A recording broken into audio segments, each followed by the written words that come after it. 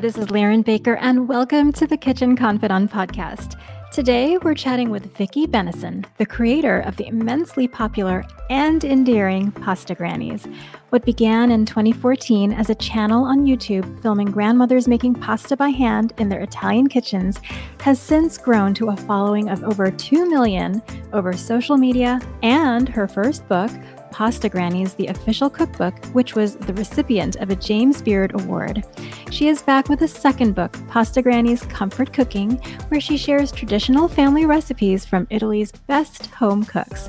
I am so pleased to welcome Vicki to the podcast. Hi, Vicki. Hello. Thank you very much indeed for inviting me. Oh, it's my pleasure. I always start by asking, what's the first thing that you ever cooked, and about how old were you? I think the first thing I ever cooked was scones. Now, they're biscuits in America. So some kind of biscuit. You know, they're foolproof, aren't they? So that's what my mum thought I could do when I was about 5. Okay, so I have to ask the important question. When you make scones, or scones, as you say, do you enjoy it with a little bit of jam and clotted cream? And if so, which goes first? So I put the jam first, because the cream, it gets all squidgy if you put the jam on top of it. But if I put butter on, that goes on first. You have to press that in and have as much butter as possible because it's so delicious. Oh my gosh. I love it. I love it so much. So anyway, Vicki, I have to tell you, and I think I've mentioned part of this offline before we came on. I still remember the first time I stumbled upon my first Pasta Grannies video on YouTube. And I've always confessed, and I've mentioned this, on my blog many times, that I wish I had an Italian nonna to just share all her secrets. So when I saw your videos, I felt like they were made just for me. So could you tell everyone a little bit more about yourself and your background in the world of food? And did you have a nonna figure in your life growing up? Well, I guess my nonna figure was, in fact, my mother, who's still alive. She's 90. Oh, wow. And she was a very keen cook. And my granny was also a good cook, but on a different continent, because I was born and brought up in Kenya. So my mum followed my dad out to a remote part of Kenya, and he was in agricultural research and development. And so they were in the middle of the African bush. And that kind of inspired resilience and interest in the food that you could grow, the food that you could buy, the cultures that were around my parents. So they started on the coast of Kenya and then up to, it was Nyeri, for example, where I went to primary school, which is the base of Mount Kenya. So, food wasn't a given. It came from the market and that kind of thing. So mum was also taught by the parents of the girls that she taught how to cook Indian food, in fact, Goan food. So she was so inspired that she set up, these days supper clubs are popular, where she had a Sunday lunch club.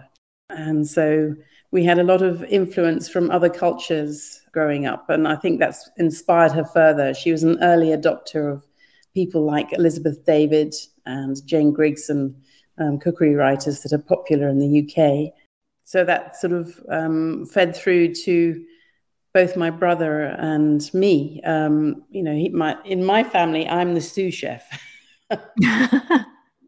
Everybody's a good cook. Everyone's vying for the stove. So that's early life with food. And so food was always the theme, because when I was sent back to boarding school, and the food was always so terrible, it was always a list of meals that I wanted, or meals that I had to eat. And of course, in those days, there wasn't, email. So it had to be a blue airmail letter written home every week. I remember those. Yeah. So that's how writing, that whole thing of starting to write about food had very early origins in my life. So, I had a career in international development, but food was one of the sort of parallel things I was always writing about and exploring. So, while continuing to work, that's when I was actually doing things like doing little culinary guides to Europe, Andalusia, Corfu, Mallorca. So they were sort of books that I wrote while I still had a day job. Right. And so really the transition, the shift was after I got married and we'd bought a house in Italy. My husband and I bought a house in Italy, and I was researching as usual, the local food traditions, and found that it was only older women who were making pasta by hand. And I was very intrigued by the cultural shift, between mothers and their daughters. And so I wanted to make a record of that. And the physicality of pasta making and that kind of rhythm that you get really doesn't lend itself to words. You have to film it. Even photography isn't good enough.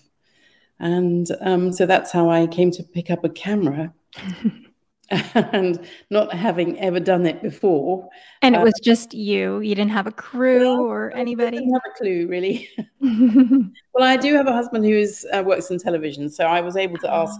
And my son is an editor, so I did have kind of resources in the family, but I was left to get on with it and learn the hard way.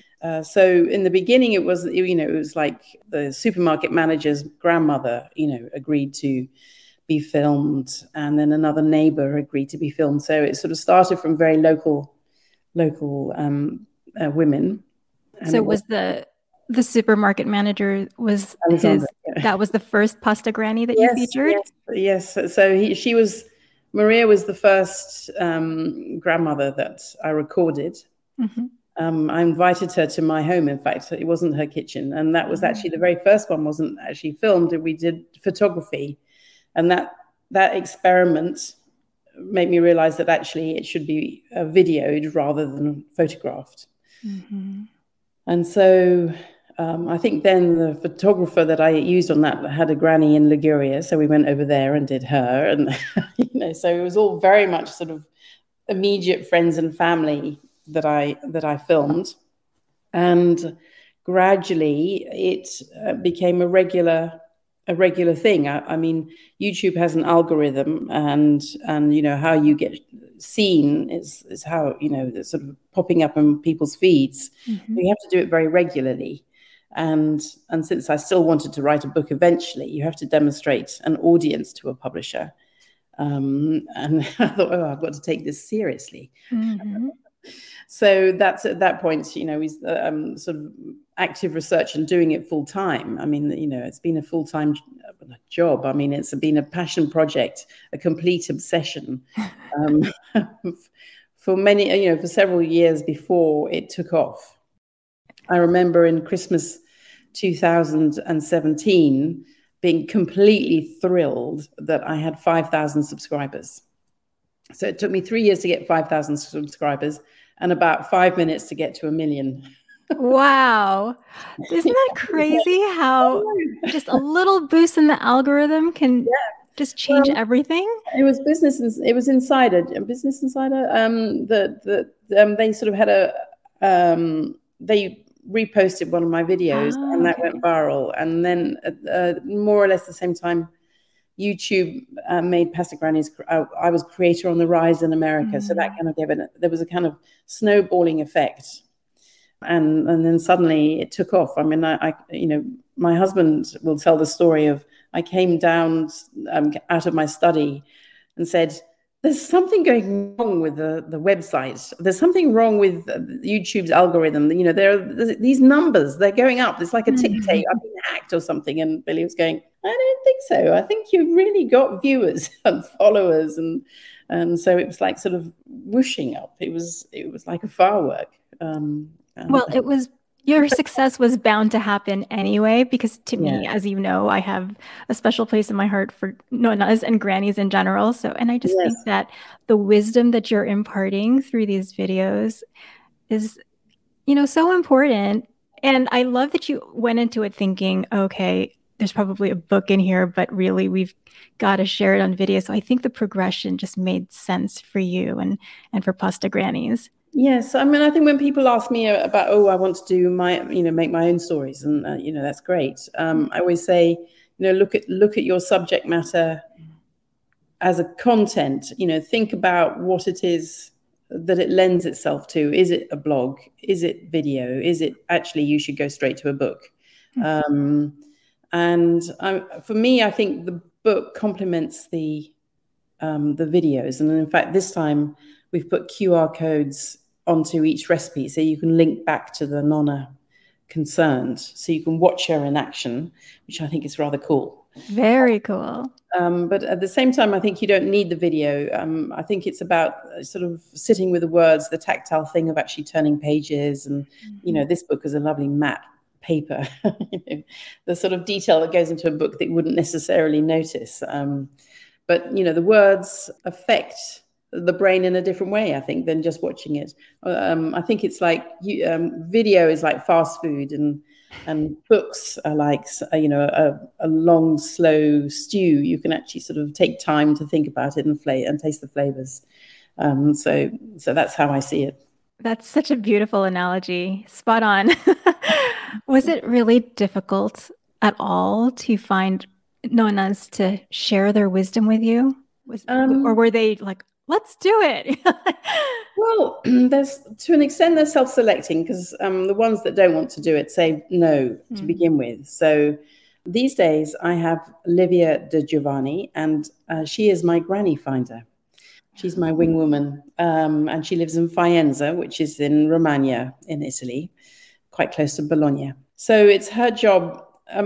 It's more complicated. You actually work with families and of the grandmother. No, grandmothers don't really operate in isolation.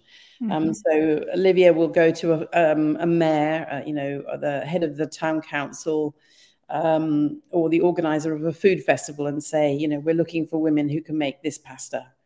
And they'll say, oh, we know so-and-so. And so that's how it works. So sometimes, they say no, and that's absolutely fine. And other times we've got quite often, well, sometimes you get sort of families going, yeah, and then granny's going, no. And then sometimes grandmothers change their mind as you approach them through the front gate. It's, well, not always, that's only happened once, but it's so that's what happens. And so the ones that agree are adventurous, I think. To agree to let complete strangers into your kitchen and welcome them is quite brave. And they really enjoy being the center of attention, and actually being acknowledged for something that they've done. And, if I say taken for granted, that's sort of slightly negative. But I mean, it's what nonne do, is make family meals, and everybody appreciates it. But somehow at the same time, it's what is part of family life, and therefore it's always going to happen. And I think, what nonna cooks at Sunday lunch is always fabulous. Everybody knows that in Italy. But what she'll be cooking in 20 years' time is going to be very different from what is being cooked at the moment. And so that was one of the initial impetuses for recording them.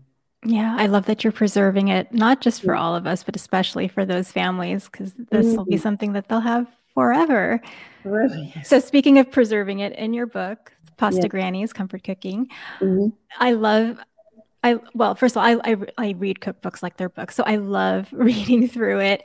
And it really does transport you to Italy, from the photos, of course, to the food. So how does this book continue from the previous one? So it expands a little bit. So the book 2 is actually a response to the pandemic. Because during the pandemic, we got a 60% increase in viewing figures. It wasn't that everybody was rushing off and actually making pasta, though that happened, but people were finding comfort in the grandmothers. So people would find it because of the pasta and stay because of the grannies. A lot of people, dozens and dozens of people wrote to me saying how pasta grannies kept them going. They when they were feeling stressed or down or worried, they would tune in for an episode of Pasta Grannies. And so the recipes are a collection of those things which are crowd pleasing and comforting and easy to do. So, there are one or two that aren't, but they're projects, but you can still do them. Like Casatelli, you need to sort of master the art of pleating a ravioli. But if you get your friends around, you only have to do 2 or 3. Yeah. to help you do it. The first book was about trying to find as many different, trying to sort of condense as many different pasta shapes from all over Italy. This book is more about everybody loves lasagna, so let's put 4 recipes of lasagna, different into the book. And there is, so pasta isn't the only carbohydrate. In northern Italy, there's also rice. Yes. So that's why there are rice recipes and pies and pizza and 1 or 2 desserts. Yeah, it rounds it out really lovely in a lovely way. And I think one of the things that I really appreciate about the Pasta Granny's food is that it's lovingly made from scratch. And I think for time-pressed Americans, this might feel intimidating, but how complicated is it really? And what can we do to make it, to maybe reframe our thoughts around that? So I think everybody's time short. I wouldn't suggest that you make pasta from scratch on a daily basis. You can swap out and have a packet of pasta and try and make it a better quality packet of pasta, because that makes it a sort of small but savory difference to the end result. And I think if as long as you're cooking from scratch several times a week, that is a great thing to aim for. It depends on whether you enjoy the process. For me, pasta making, you have to enjoy the process. There's a very sort of Zen thing around it. And there are pasta dishes, that it's very easy to achieve a good level of competence in pasta making. It's not like pastry. There's not a lot of chemistry involved. Pick a pasta which you think is, say, for example, gnocchi lunghi, which is just another name for peachy. In other words, a hand-rolled spaghetti. 5-year-olds can do that. In fact, get your 5-year-olds to join in and help you. They'll enjoy it. So you make these little worms, and that's it, pasta worms. Yeah. That's lunch. So that's kind of like, that doesn't need any skill level. It just requires enthusiasm. And I think, start with something like that, and then sort of one step at a time, sort of decide that you can maybe manage a sfoglia. If you think you're, you use your gadgets on your KitchenAid or whatever it is to sort of make it if necessary. I personally think sfoglia is the pasta sheet. It's kind of nicer to do it by hand when it's wood on wood and you get a better texture and stuff. But if you feel that's a bit intimidating, start with your pasta making machine. That's fine. The difference is minimal. A pasta machine will make a smoother sfoglia, but it'll taste the same. Yeah. As you travel around Italy, is there anything that stands out to you when it comes to regional cooking? Well, it's so regional, it becomes local. You can go from one village to the next and the name changes and the recipe changes. And it's extraordinary how it's just so, everyone's so focused on what is around them in terms of, the food that they can grow. And so people in Liguria aren't, they're not remotely interested in what people in Calabria can grow or cook, because, they just, it's like, oh, why would you bother? I've got what I have, what I need here. Right. It's interesting. And it's much more, I think, what it strikes me coming over to America is I think whole villages kind of translocated over from Italy to America, and they took their cooking with them, and therefore you've actually got something from Italian American cooking. It's like Italians met the land of plenty. And so this wonderful new cuisine has evolved, but it's actually from certain bits of Italy. It's not something it doesn't represent what all Italy actually cooks. Yes. So, there's, I think a lot of people from sort of Campania, south of Naples, have come to America. I've just been in New York. So so you're getting this kind of Southern Italian cuisine that has kind of morphed, whereas there's all these other regions that didn't go straight to America. They went up to Switzerland, or they went to Australia, or wherever it was. So they have a slightly different twist. And maybe, I mean, here in San Francisco, there's a different twist on it as well. I don't know. Yeah.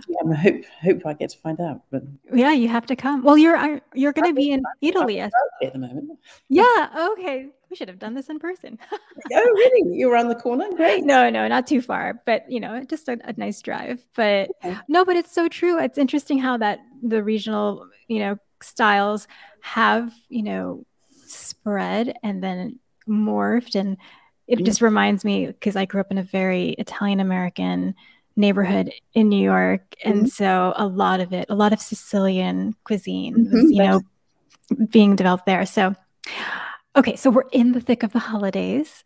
Yes. What are the nonnas going to cook for Christmas? What should we cook from the book? Okay, so the casatelle is one I mentioned earlier. It's this kind of corn, wheat ear shaped, teardrop almost shaped pasta. And then that's kind of cooked in the fish broth. So that's something that would happen in the Trapani area of Sicily. It's kind of a sweetened, lemony, it's very unusual, filling. So that would be one. Lasagna is always a popular one. So it depends where in Italy your nonna is. But so book one had the classic alla bolognese, the lasagna from Bologna, which is, classic meat ragu and made with green dough and that kind of thing. And the variation on that is Maria's pork and sage lasagna. So that's without beef. So that's a very nice one. Vincis Grass is from Marche, where I have a home. And that's a very sophisticated, delicious lasagna with prosciutto and porcini. And that's absolutely yummy. Oh, that sounds so good. So that's a good one to do. So Christmas, so all the cappelletti, anything that involves a little bit more labor, and women and their families will sort of start prepping that a couple of weeks before and freezing their pasta. Fresh pasta lends itself to being frozen very well. You cook it from frozen. So those are some of the examples. So quick question on that. So they prefer to freeze their pasta if they make it and not dry it? So durum wheat pasta is durum wheat flour pasta. You can dry that very easily. Egg dough pasta, which is usually made with soft wheat flour, is more difficult to dry, tendency to crack. All right. And so it's easier. You can do it, but it's easier to put it in the freezer. And I wouldn't leave it in the fridge for several days. Then it kind of oxidizes. It looks slightly unappetizing grey. It tastes the same. But of course, it starts sticking if you're not careful. So freezing is a much better option. Oh. Okay, so I have to ask, do you keep in touch with all your grannies? Do you ever have reunions? Yes. Well, I mean, you won't get grannies moving from one grandmother or region to another. We do keep in touch. So Ida, for example, who's appeared in both books, she's from Piedmont and she's made the Bunette chocolate pudding in book 2. Oh, that looks amazing. We're planning to go and see her next month, in fact. I don't know if she's still making pasta, but we're definitely going to be dropping in on her. And Livia, my lovely granny finder, I mean, her phone is like a Rolodex. It's bulging full of grandmothers and their families who, all have their opinions on everything. So, so fun. How old was or is the oldest pasta granny you've ever featured? 102, Rosina. Wow. Yeah. And the youngest was 44 at the time of filming. I think she might now be about 50, but a genuine granny, yes. So several are kind of great grannies. Yeah. Yeah. What do you think is the secret to keeping the grannies young and active? Yes, it's an interesting one. That so people talk about the Mediterranean diet, but actually it's the Mediterranean lifestyle. So what keeps the grandmothers young is never sitting down, never giving up work. So they're active throughout their lives. I mean, it doesn't mean going to the gym or exercising like that. It's just being on your feet, running around every day, making pasta from scratch. I mean, that's part of it. The food, the people say it's olive oil that you should be eating. Actually, a lot of our grandmothers used lard as their fat in their youth. And so it's less the fat, but more the moderation. of the fat that you use, and actually a sort of frugality of lifestyle. They don't overeat. Nothing is excluded, but they don't overindulge. And so that's another aspect. And the third most important one is that they remain connected with their family. They often live in a separate apartment within the same building, for example, and very connected to their community and to their church. So they're very social all their lives. So that's the other main thing. And mostly for the very elderly, they've never moved. They've never had the trauma of moving. They're still in the house that they actually were born in. It's amazing. So do you think there's going to be a next generation of pasta grannies? I know you've alluded to the fact that 20 years from now, it's going to be different, but perhaps. Yes, I think so. What's happened is, so the daughters of the women that we film and granddaughters, they sort of couldn't leave the kitchen quick enough, if you like. I mean, everybody went out to work. And so it's their children that have discovered that you can actually do both. Like you can make pasta and you can have a career. What that means is that pasta making is a choice. It's a hobby, and it might happen, every weekend or something like that. So that kind of Zen level of mastery will become much less common. And I think for people who do go and become really, really good at pasta making, they will make it their profession, so that you will have people in restaurants, for example, who can make that fantastic, that level of pasta technique, achieve that level of pasta making technique. So it's changing dramatically. It's no longer this sort of domestic thing that just women had to do, were expected to do. That has stopped pretty much.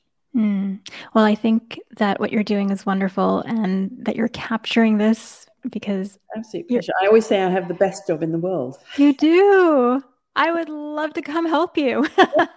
You're welcome. Oh my gosh, that would be amazing. Well, Vicki, it's been such a pleasure talking to you. I have a few closing questions before I let you go. What's something that you cook when you're too tired to cook, like an emergency dinner? Oh, for pasta, I do this thing with chickpeas, garlic, and rosemary. Just kind of serve that up, mash up half the chickpeas so it's more of a sauce, and then chuck it in with the pasta, whatever pasta I've got. So that's, supper in 10 minutes. Oh, sounds so simple and delicious. Yeah. And chili, a little bit of pepperoncino goes into it as well. And cheese if you want it, but if there's no cheese, it's fine as a vegan thing. Yeah. And that actually comes, I think every region of Italy has its own pasta and pulse combination. So I can't remember where I found that one, first of all, but it's my go-to. It sounds great. What's the one recipe that you treasure the most? Oh, from the books? From anything. It could be your own personal life too. Oh, that's one. I don't have a single most. I have memories of food that I've not cooked. For example, being on the beach in Thailand with my dad, and having waiters kind of pedal out beautiful crab soup from the beachside kitchen out to a pier at the end. And, that's just, Thai food cooked to order in the middle of nowhere was one of those very memorable meals. I remember that. Yes, my gosh. That sounds so special. Being with my dad, who was very, very dear to me as well. So that's one of the sort of great memories. And I think every time I kind of cook a stewed, like ratatouille, if you like, any kind of mixed vegetable stew, it reminds me of my grandmother. Because although, I've got all the techniques, I fry all the vegetables all separately and stuff, I can never actually capture the flavor that my grandmother did. I don't know what she did. She never told me, but her ratatouille, her version was completely different. I don't know. It's that extra love. Yes, or maybe it's just that she didn't like garlic or something. I couldn't see. It was So it's those things. It's funny, food and memory. I know. I love how they're so connected. Yes. Are you a messy cook or a neat cook? I think I'm probably erring on the side of messy, though I do try and clear up as I go along. We sound the same. Yes. And what's a good kitchen tip that you can share that you've learned through the years? Good kitchen. Good kitchen tip. Have the sink close to your dishwasher. Yes. So start at the very and make sure you've kind of got a kitchen that you want to begin with, and then everything becomes much easier. You don't need lots of gadgets either. You just need a lot of clear space. Yes. As long as you've got out, and also keep your knives sharpened. I could not agree more. It's so important. I'm obsessed. Yes. Every week I try to share 5 little things, something that made me smile. Like, for example, a Pasta Granny's video. Mm-hmm. Is there something good that you experienced this week that made you smile? Oh, I've just had a week in New York. I mean, it's like sort of a full-on psychedelic wow about everything. So actually, I think I walked down here to the Hardy Grant offices this morning. Oh, yesterday evening, sorry. Yesterday evening, and was just amazed by all the flowers that are still in bloom here in Berkeley. So that's one of the things I always enjoy: sunlight, having got off a plane, and the beautiful light that you have here in the Bay Area. Oh gosh, well, it's not quite the light like the light in Italy. It's true, but it's still like you kind of think, oh, this is a really beautiful part of the world. It is. Well, welcome to the area. Have so much fun while you're here. And I'm going to. Yes. Yes. And thank you for spending time with me today. Absolute pleasure. Thank you. I don't know about you, but I feel the urge to spend time with a granny today. It really makes me miss my own grandmother and wish I had spent more time watching her cook when I was little.